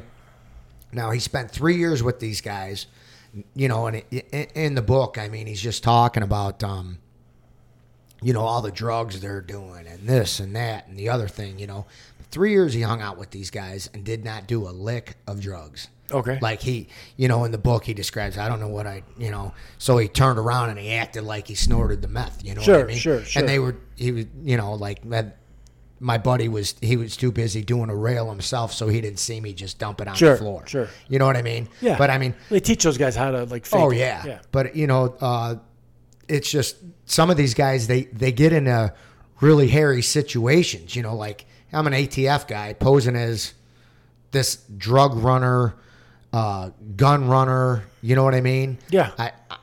I got to get in a fight with these guys, and these guys are shooting our enemy, and and I got to pull my pistol and act like I'm shooting, you know what I mean? Just right. But they get into some really hairy situations. But he ended up getting out. He got out just in time, and his cover wasn't blown or nothing. Okay. So he got out luckily. And so it's a good read. If you start reading it, I didn't put it down. Yeah, sure. I literally didn't put it down. I read it in a week. Yeah. So I mean, and anyone that's in the biker culture, or would really be interested in it. Yeah. Right. And then the other one, it's called Vagos, Mongols, and Outlaws. And this guy, his name's Charlie Falco.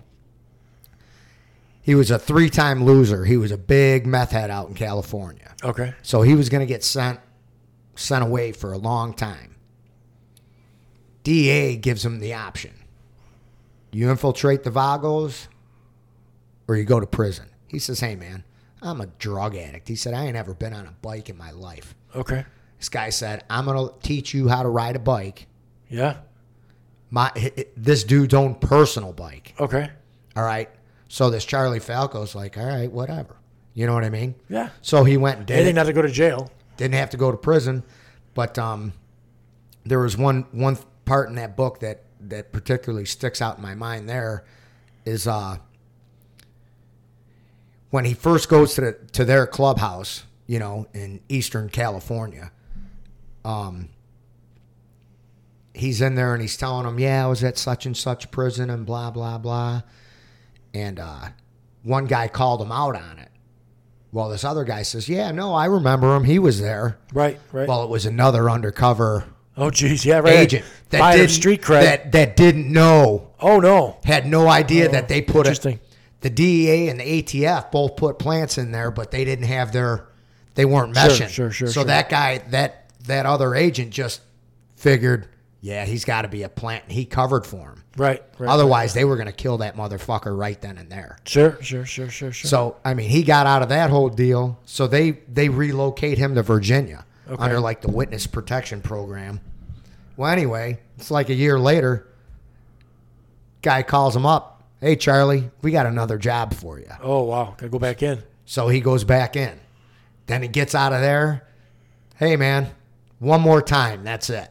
So this guy went through 3 clubs. Wow. Infiltrated them, took them down on all this stuff. Yeah, right. Yeah, and survived. It's like a Donnie Brasco kind of. Yeah, but I mean, to me, that just blows my mind. After reading this shit and seeing what them guys are doing, knowing that they could die at any point in time because they find out that you're a rat. Sure. You know? So now that's the 2 books, or you got more than that? No, that's the 2 So books. how about movies? Anything like? Because I mean, there's definitely movies that I've watched that I'm like, I love like A River Runs Through It and stuff like that. Oh, like, yeah. That kind of thing. I mean, I know probably Fonzie's your favorite TV character. Hey. No, but That's you not know, a biker. No, I know. He had a Honda anyway, I think. Is that right? Yeah. Yeah. But movies, I don't know. Like they started doing a TV series about this Charlie Falco guy, and the second season, they made it past the first episode.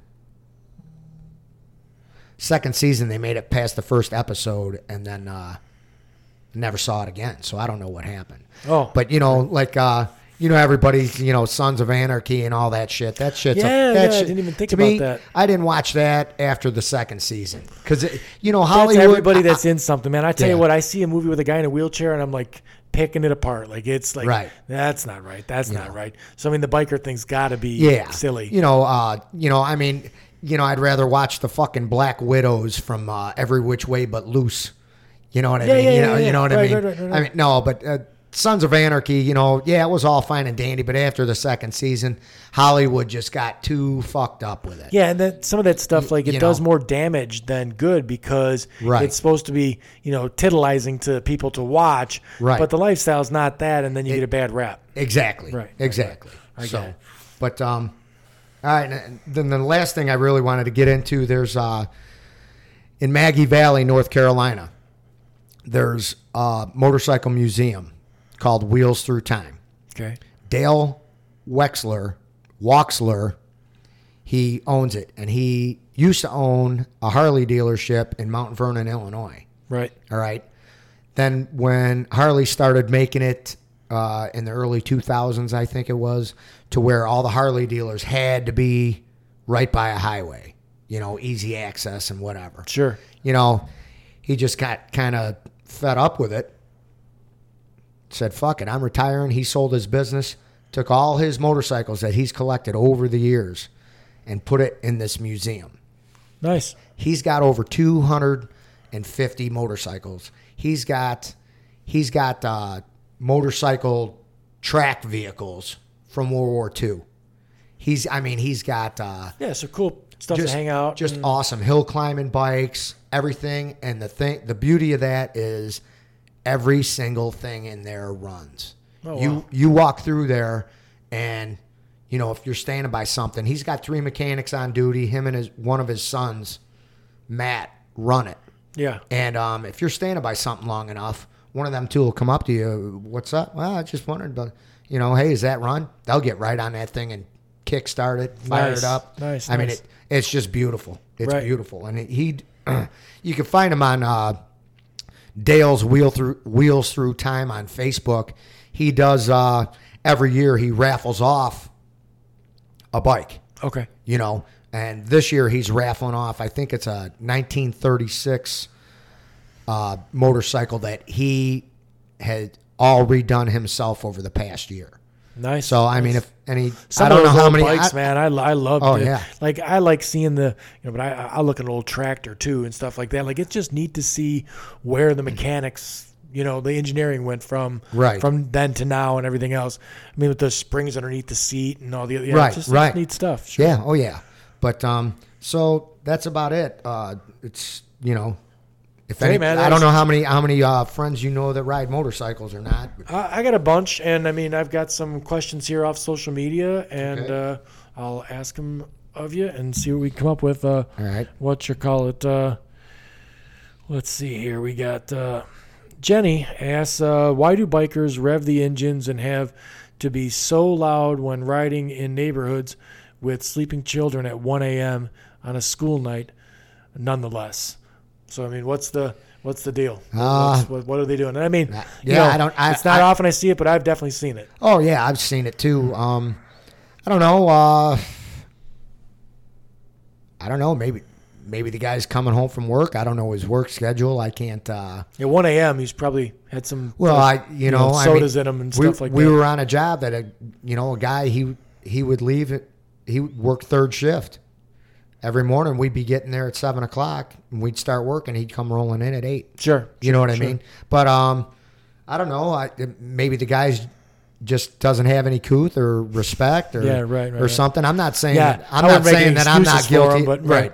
I'm not saying that I'm not guilty, but I don't know. Maybe he's got a buzz going or something. I don't know. Sure. It's easier to shift when the RPMs are up. I can tell you that. Yeah, and there's also knuckleheads with and everything. You know right. What I mean, there's definitely people that. So Lisa, don't hold it against me. No, that was Jenny. Oh, Jenny, don't hold it against me. Right, and then Tim asks, how do you tell the difference between a motorcycle gang member, example given is Hell's Angels, pagans, and someone who simply wants to ride? Well, first off, it's not a gang. Right. It's a club. Yep. I'm just gonna stick with that because that's the way I feel. If you see a Hell's Angel, they're gonna have their patch on. And just pretty much they look the part. Right. They're gonna have a 3-piece patch, which is gonna have their rocker. Let's say, Chicago, and then they're gonna have their emblem, which is the death head, which is what it's called, and then they're gonna have their bottom rocker, which saying where they're from. Yeah. So now I see the guys all the times on the bikes when they pass each other, they do that wave where they're like put the hand down. Now, do you just wave to anybody on a bike? Like if he's riding a Honda, I wave to everybody on a bike. Yeah, no, because right. it's a like I said, it's a sport that I enjoy. I say hey to every dude I see in a wheelchair. What's up, brother? Hey, what's going on, exactly. Man? Well, because you know where he's at. Yeah, I don't. Maybe I don't. He's got MS or something like that. I don't have any idea what you're going through, but you're rolling around. What's happening, man? Right. I ain't gonna ignore you. Right. So right. But yeah, I wave to everybody. Oh, but somebody who's just riding, they might not have a vest on at all, or if they do, it's not going to have club member patch on it. Right. That makes sense. Let me ask Jeff's question. You can ask Jeff so he can hear what I'm going to tell him. Jeff says, can Andy's feet touch the pavement? Well, Jeff, if you could keep up with me, maybe you'd be able to find out at a stop sign. There you go. Anthony writes, I detest seeing motorcycle signs. Makes me want to stop riding motorcycles, like an asshole sign. I've never failed to see a motorcycle and caused an accident. I see morons on bikes sail by all summer long. What say bikers? I think he doesn't like to see the, looking for, watch for motorcycles. Watch for motorcycles and stuff like that. Because, you do see, maybe I don't know where exactly where he's coming from, but I've seen bikers that, maybe I don't call them bikers or whatever, doing dumb ass shit. on the highway, definitely. 70 miles an hour in a wheelie, right, and everything else, and then it's like, you didn't see me. Well, dude. Or, you're on 57 headed to Chicago, and some asshole on a bike's going 140 miles an hour. And splits the cars or something? Yeah. Well, them are idiots, but what's that guy's name? Anthony. Hey, well, let me ask you, I understand... Yeah, he's right. He rides. He's okay. He said, I detest start seeing motorcycle signs.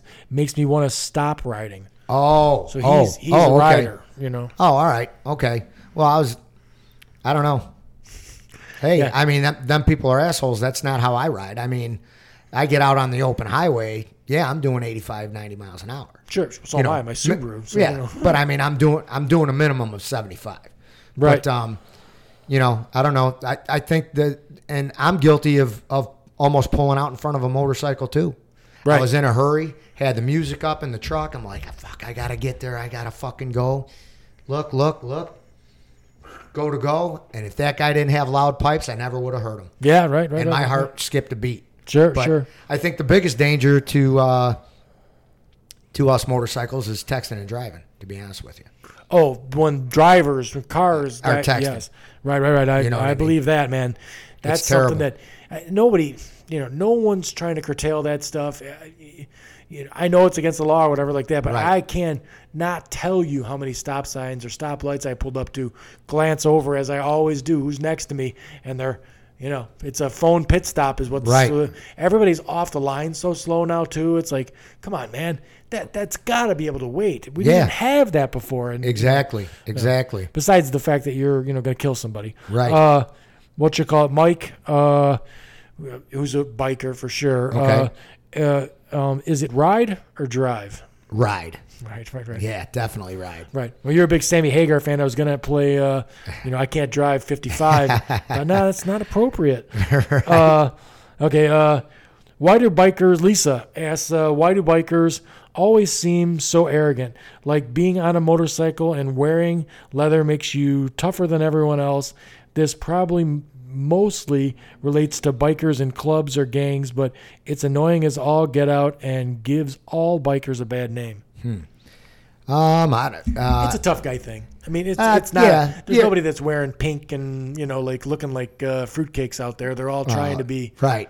You know what I mean? Like that's. No, I understand that. It's I don't know, part of the image, I guess you could say. But I mean, as far as being arrogant, why is the guy not looking over at you, or you know what I'm saying? Like arrogant. That's I get up to a question. Like, why aren't guys more, like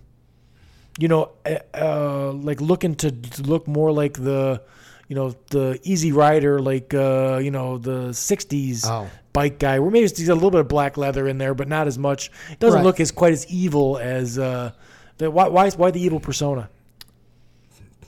I don't know, man.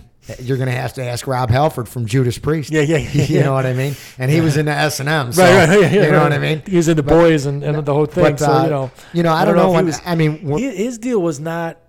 I mean, was he actually? Is he a biker? Is he a dude that's really? No, he was gay. Right, know that. But like, I don't have any problem with being gay. That, I don't. What do you want to do? But. I don't either. But his whole thing. I saw him do a podcast. And his whole thing was, I was just bringing my sexual life out on the stage, and here everybody embraced this in this big culture. Next thing you know, everybody's wearing leather pants and leather jacket and the vest and blah blah blah. Right. And he said, all the Freddie Mercury's in the world knew what he was doing, but no one else. And he's like, he said, I come out there with whips and this and that and spikes and a mace, and I just so happen to ride a Harley out on stage, and next thing you know, bam. Yeah, there it is. Right. So, you know what I mean? Right. But I just want to say that, I get up to a stoplight or something. I'll sit there, light up a cigarette or something, and I keep my eyes to myself. You know what I mean? I'm not looking over at this guy over here or this person over here, and I'm waiting for my light to change, Yeah. and just move on.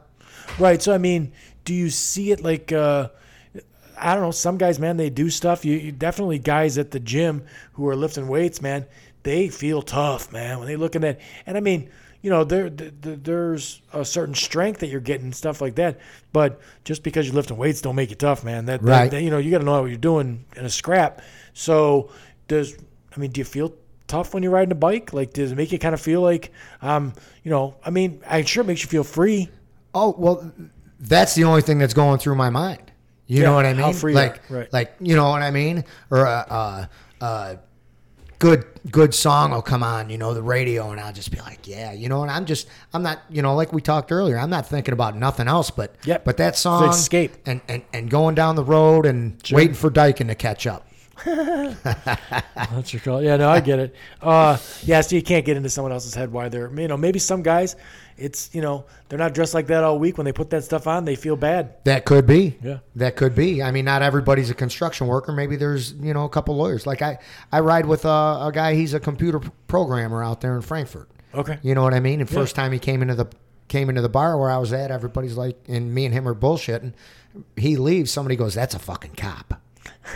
You know what I mean? I'm like, he ain't a cop. Yeah, he is. Don't be doing illegal shit. Computer programmer, man. Yeah. All right. Jackie asks, many biker MCs do much good in their communities. However, they are more often than not aloof when put in public settings, staying in packs and not socializing. Well, if I lose my screen here, with anyone outside the MC. What's up with that? I guess I would have to say that's their own prerogative. I don't, like I said, it's nice to ride in a pack of guys. You get 10, 15 of your buddies out there and you're all cruising down the highway. It's a lot of fun. You know what I mean? Right. You ain't got But for you, I mean, someone doesn't have to be in that club to be your friend. I'm not in that club. No, exactly. Right. No, Is right. Jeff with that club? No. Right. No, but I mean, Jeff's fucking one of my best friends. You know what I mean? Yeah, but, right. Everybody can go off and do whatever they want. It just, and if you go to a party with 10 of your friends and you don't know anybody else, are you just going to go out and... Yeah, some people, different strokes, different folks. Right. You know what I mean? Or, but hey, do you see that? Me and all my buddies are coming down to Bill Geithner's house for a cookout. Yeah. You know what I mean? And 10 of us come down here.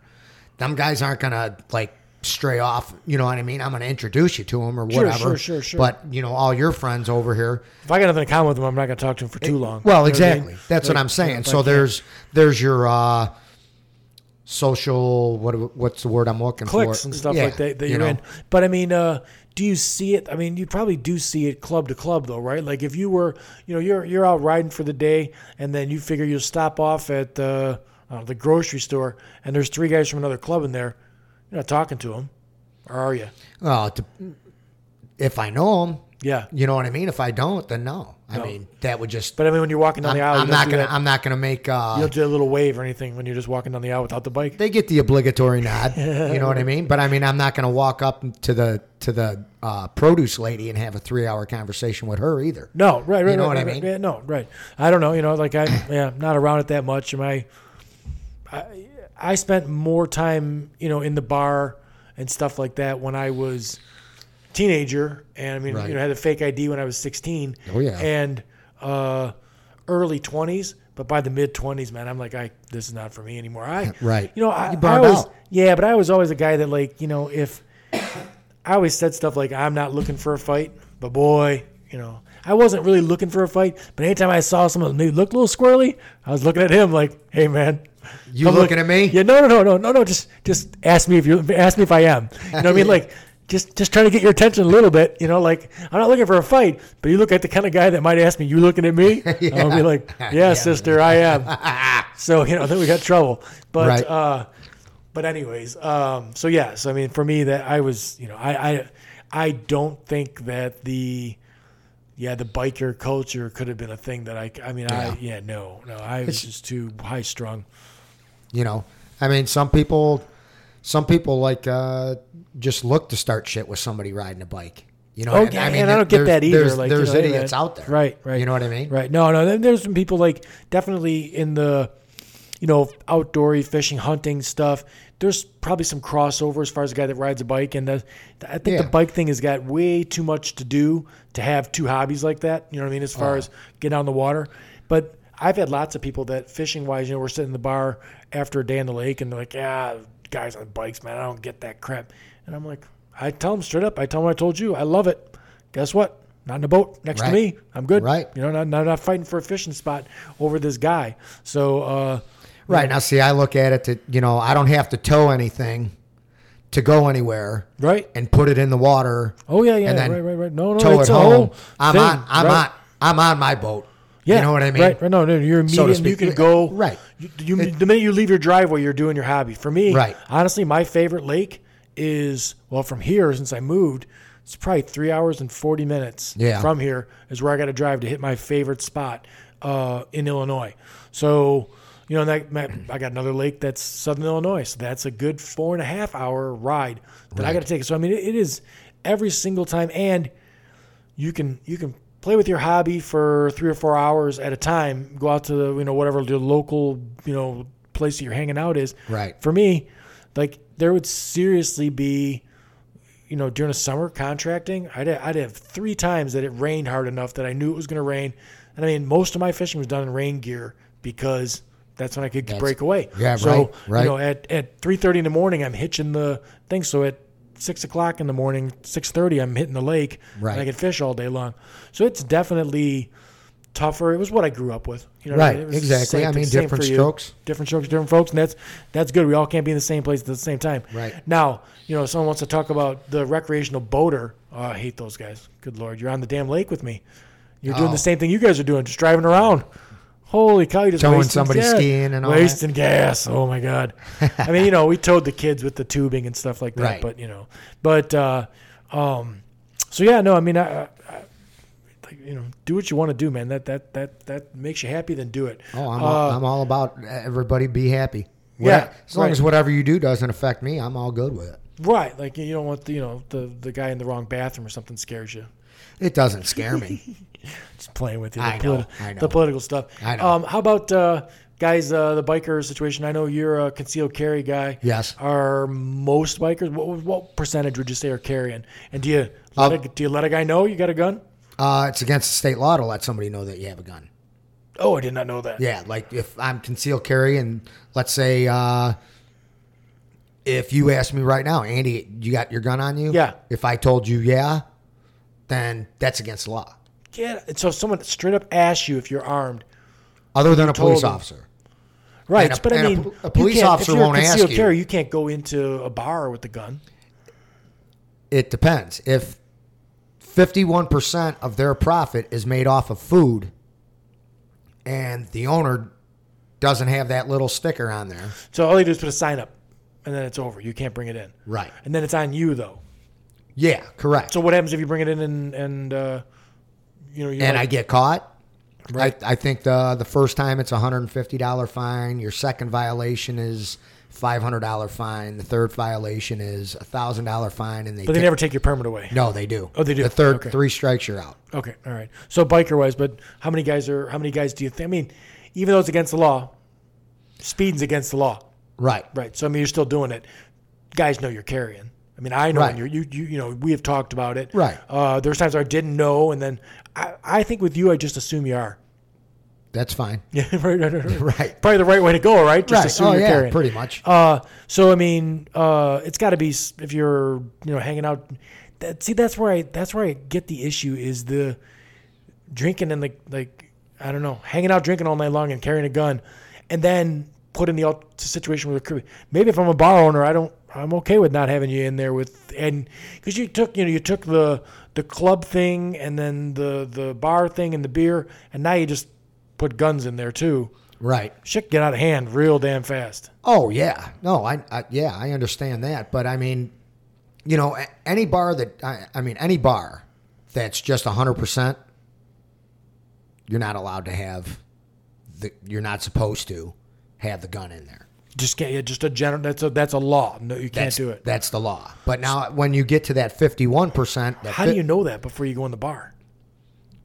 Well, the basic bars you go to. You know what I mean? No, but I mean, like if the Midtown pub, I've never seen anything on. I don't know what their profit ratio is. If there's no sign on the door that says no concealed carry. Right, and that sign and that little sticker can only be that big. Now, if you know what I mean, if it's this big, yeah, it's like the one at the Louis Mall. Yeah, they got this big, or they used to. They had this big, huge cardboard monstrosity up there. Okay, so people could see it from I-55. Well, that's against. I mean, that doesn't mean nothing. No, really. That's against the state law. The state law, that sticker is only supposed to be like 4x7 or something. Okay, or whatever it is. I don't really know. Right, but you know what I mean. Okay, so. Not because the guy who instructed me in concealed carry, he was in the mall and had his thing on him, and somebody had said something to him. And they, he's like, I ain't taking my gun off. That sign is illegal. I instruct this class. And they got the Joliet cops involved. Sure. And the cops are like, well, he's right. Yeah, so, right. That's the law. That's the law. Yeah. What you call it? I just, I don't know. Like, for me, that was always a thing where, like, we fought a lot and everything else, and a gun just changes that whole thing. I mean, you just can't, you just brought death into the situation or a really bad maiming. Right. So, I would say don't mess with the bikers anyway, because there's probably a good amount of them that are carrying, right? I would venture to say so. Part of the culture. Well, yeah, but, a lot of people, believe it or not, I think there was 250,000 FOID applications last year. Mm-hmm. Now when I was reading on this, they didn't have the stats yet on the concealed carry permits. Yeah, that's got to be online somewhere. Right. Yeah. But I mean, I was reading this article about the whole FOID card because with all this gun stuff, and they're trying to make, well, we can talk about this on a whole nother podcast. No, for sure. I just wondered what the crossover was. It seems like culture-wise, that would be in the same wheelhouse, right? And especially if you're a guy going into a lion's den situation where you got a lot of, right stuff going on. See, now, you know what I mean? The common misperception here would be, if you, let's say I was a member of the Outlaws, just let's say, okay? Now, if you go in there and you're being a fucking jack-off, your brothers are going to put you in check. Now, if you pull out a gun, now you're getting your ass beat and you're getting your patch taken away from you. Sure. And you got to start the whole probationary period all over again. Now, there's no Tombstone where we was legal. He pulled on us first or anything like that. There's no counsel that sits down and says, well, what happened? Why'd you pull your gun out? Oh, fuck well, he had no. a knife. And no. Like Tom Walsh says, it's cowboy logic. Hey, man, you fucked up. You know the rules. There's rule when you go into anybody's clubhouse. There's rules. I don't know if we have time for you to explain Tom Walsh to me. I'm still trying to figure them out myself. I'm just saying, I've honestly looked at the cowboy logic thing, and I still don't. I don't. I just always thought it was a saying that he said. I never even really thought. I like the guy. I do. I really do. But what you call it? There's No, yeah. things he says that I'm like, wait a minute. I'm trying to think like a cowboy. Right. Got my spurs on. Nope. Still don't got it. Right. So you fucked up. You're out. You're gone. Yeah, you're fucking. I mean, done. there's no, you're a guy that's a 150-pound guy, and there's a guy in there that's, Tank Williams from the UFC who, has run around at 325 pounds and knocks everyone out with one punch. You have an altercation with that guy. Well, you're either pulling your gun out or you're getting knocked out. Well, if I'm a member of the club, inside the clubs, you're not supposed to. There's not supposed to be any animosity in there. Okay. You know what I mean? Which, between 30, 40 guys, there's going to be somebody who's like, this guy's fucking. Do they ever got settle something. that? Does someone say, all right, let's settle it? I don't. Back in the day, I'm sure. But back in the day in private schools and I think even public schools, they put the boxing gloves on the two of you and put you in a ring and said, all right, settle it out. Yeah. Yeah. But that goes on now, though, right? I really couldn't say for sure. I have not seen it with my own two eyes. Right. Sure. You know what I mean? Right. But you don't hit on somebody else's old lady. You don't do this. You don't do that. Jeez, that's got to be a thing that happens, though. I mean, not hit on her, but hitting on someone, that can be pretty damn subtle. And then also, there's got to be some cheating going. Like, there's got to be some people that are, she'd rather be with him or something like that. Like, guys lose girls all the time. Somebody's got to leave the fucking club. That's how it rolls, That's huh? how it rolls. Wow. You know what I mean? Yeah, got to keep the peace. Yeah, but you know what I mean? Like, let's say we're all in the same club. You know what I mean? Andy, you fucking jack off. You were drunk last night, you motherfucker, blah, blah, blah. And you fucking come at me and go to take a swing at me because I told you to go fuck yourself. Sure.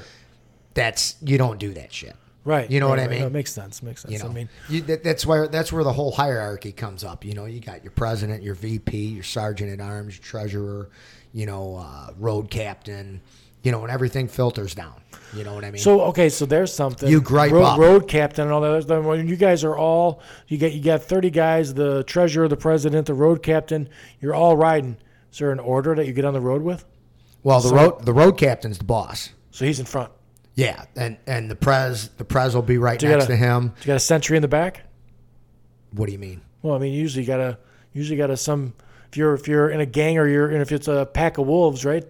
You got the alpha is like hanging out. He watches the back of the herd so that everybody's safe, sort of a thing. Is there? No, that's not the way. Assigned to the back. No, I didn't know. No, the guy in the back, he's screwball. Like he's the guy who just got rid of the alligator shirt. You know what shirt. I mean? You'll go like the road captain because he's got to know the route where we're going. You know what I mean? A to B to C to D, whatever. And then the prez, and then you'll have the VP and whatever, and then it's all the club members. However they line up, and that's how you go down the road. Right. Okay. I didn't know if there was some. And I mean, you run red lights and shit like that. You'll have your road guards come out and block traffic, at an intersection. A lot of times nowadays, I mean, if you're doing like last year, this girl, she had a real bad bout of cancer and she died. I mean, there had to be, I ain't shitting, there had to be 700-800 motorcycles on this fucking thing. For the funeral. This was her memorial ride. Right. Okay. So now I think for the first time I thought it was funeral, but they had a guy on a bike with a casket Get in a towed. in Yeah.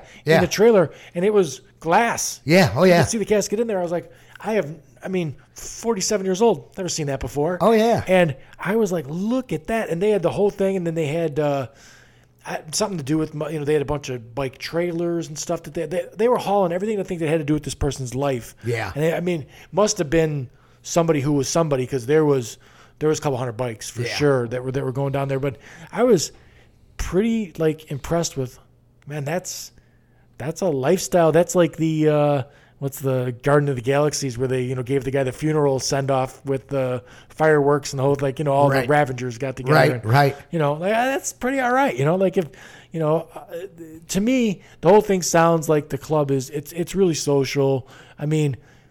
But the Hells Angels, the all those kind of the pagans, all that kind of stuff, are there ever wars? You got the mafia guys that go to the mattresses. Right. Is there ever a time where it's like we're all armed to the teeth? Because there's a criminal element in there, and some of those clubs are making money from that criminal element. Right. Is there ever a situation where it's like, if we see it, we're shooting you? Oh yeah. Now the Right, the it's last a very small percentage, and right, but the last big deal, I looked something up and I asked one of my buddies. The last big deal was when, in the mid '80s, I think it was, or the early '80s, when the Hells Angels clubhouse got blown up in Indiana. okay. That was between the And then another biker, the Hells Angels and the Outlaws. right, went in there and blew it up. Yeah. Anybody die? Yeah, I think so. Yeah, I don't know. Yeah, I haven't. That's not something to be on my radar. It So was something I looked up a couple years ago, because I think somebody was talking about it in the bar and I overheard it, and then I asked one of my buddies in the know. Right. You know what I right, mean? right, yeah. But the whole Hells Angels and Outlaws thing, the reason why they don't get along is over a piece of ass. Yeah. That's how that all started. Wow. Must have been special. One guy is at another guy's clubhouse and they're partying and having a good old time, blah, blah, blah. Goes home with this chick, comes to find out that that's the president's fucking old lady. Yeah. Right. Well, then they kill this guy. Well, then here comes retaliation. They kill this guy, blah, blah, blah, blah. You know what I mean? Yeah, right. And that's So basically. now, is there like an APB that goes out to all their bikers? Like, hey, if you see these two, because that seems like a dangerous situation to get in between. Oh, yeah. I'm sure that shit all started in the 70s, I think. Right. So it's just gossip, though. You hear it through the grapevine. Yeah. These two are. Hey, Bill fucked Andy's old lady, so Andy killed Bill. Well, we're out to get Andy, so if you see him, let us know so we can come and fucking, right. Yeah. Kind of like the mob shit a little bit, I guess. Right. Andy killing Bill. That's Kill Bill Volume 1. But of course, nowadays I'm sure shit's gonna spread a lot faster. yeah, the internet and everything else. Oh, So yeah. I'm guessing these people have Facebook pages and websites and all that other stuff. Oh, yeah. And they make money on the dues and everything else. So Yeah. getting as many people Yeah. in there as possible. Well, man, I learned a ton. I hope that somebody that listens to it learns something. I hope that they get something out of it. And if you're somebody that's inclined to live that lifestyle, get after it, man. Yeah. Don't waste time. Well, I hope it was entertaining and informational, I guess. It was totally informational. I mean, shit, man. There's I was blown, like I said, away by the motorcycle funeral that I saw. Yeah. And then to hear the other things that were in there. The problem with most things is people assume something, and Right. they're usually wrong anyway. Right. You know what I mean? There's all kinds of things that people assume, and it just the smartest guy in the room doesn't assume anything. He just goes, I'll find out. I'll go, go check out what somebody that really knows something, it'd be Right, great. right. So I'm supposed to have, there's definitely guys that are, motorcycle guys. My buddy Bob, he's from Arbery. He was, there's pictures of him with holding the number 1 up, and he's on his dirt bike, and he's 5 or 6 years old, and he was, a terrific motocross guy and everything like that. And I'm sure he was around tons of bikers, but he's a career military guy. I don't think he was ever a biker. You know what I mean? Yeah, get a little vape there. Yeah. And then Bob and George Wills, they're Yeah. flat track racers. I bet that. George is he's gonna go down in the AMA Hall of Fame. I think he's already in there. Is he already? Yeah. I was gonna say if he's not already. Yeah, he's already in there. He was had that number 1 plate for the longest time. Ah. But I mean, I don't think that makes you a biker. But he rides. He is. Yeah, I know. I'm sure he Right. is. But I'm sure there's people that flat track race that it's a sport. Oh yeah. Yeah. I mean, it's just what they do. George, to watch him race, man. I mean, he would get out. I started watching him 10, 15 years ago. I think, and just to watch. I mean, he'd get out ahead of somebody, and it was just like, you might as well just give up. Yeah, right. Because I mean, he just did not. I mean, he was relentless. Yeah, sure. Sure. Yeah. Hopefully, that talk will come up pretty soon, and it'll be interesting to hear that because that's a whole other thing. I've done some stuff around that in their barns and stuff with the machines. Right. But I don't know the first thing about that either. So all this stuff, not knowing the first thing about it it's fun to hear about it and stuff like that. Right. I honestly thought that the biker thing was it seemed a little more malicious at times than and the come away that I've got from it now is that it's more like, man, just a social thing. Like, this is how we get together with our friends, and I can count on you'll be there if I need you and stuff like that. And I mean, I know you're a guy that you probably can't hardly go anywhere without seeing somebody Pretty much, yeah. I mean, and I mean, it's a good feeling, you know what I mean? Right, because some days, hey, all my buddies are frickin' working. Well, screw it. I'm just going to get out and go for a ride. Yeah. And I'll run into somebody. I'll be passing by him at the gas station, and, I'll be like, hey, what's up? not knowing what he's doing. 10 minutes later, he caught up to me. Hey, where are you going? Yeah, right. Let's stop here, Sure. See Jenny behind the bar. Whatever. You know what I mean? Yeah. So it's cool. Good. It's cool. Good. I like it, man. I like it, too. Let's wrap it up. All right. Let's just call it, anybody's got any other questions or something like that, feel free to contact me, social media, and pass them on to Andy, or, Andy's tagged on stuff all the time. Ask him directly. Love you all. All right. Have a good day. I hope you enjoyed my podcast with Andy Liker on the biker lifestyle. If there's a lifestyle you're living that you think you know something about, I'd love to sit down with you and talk about it. Contact me on social media.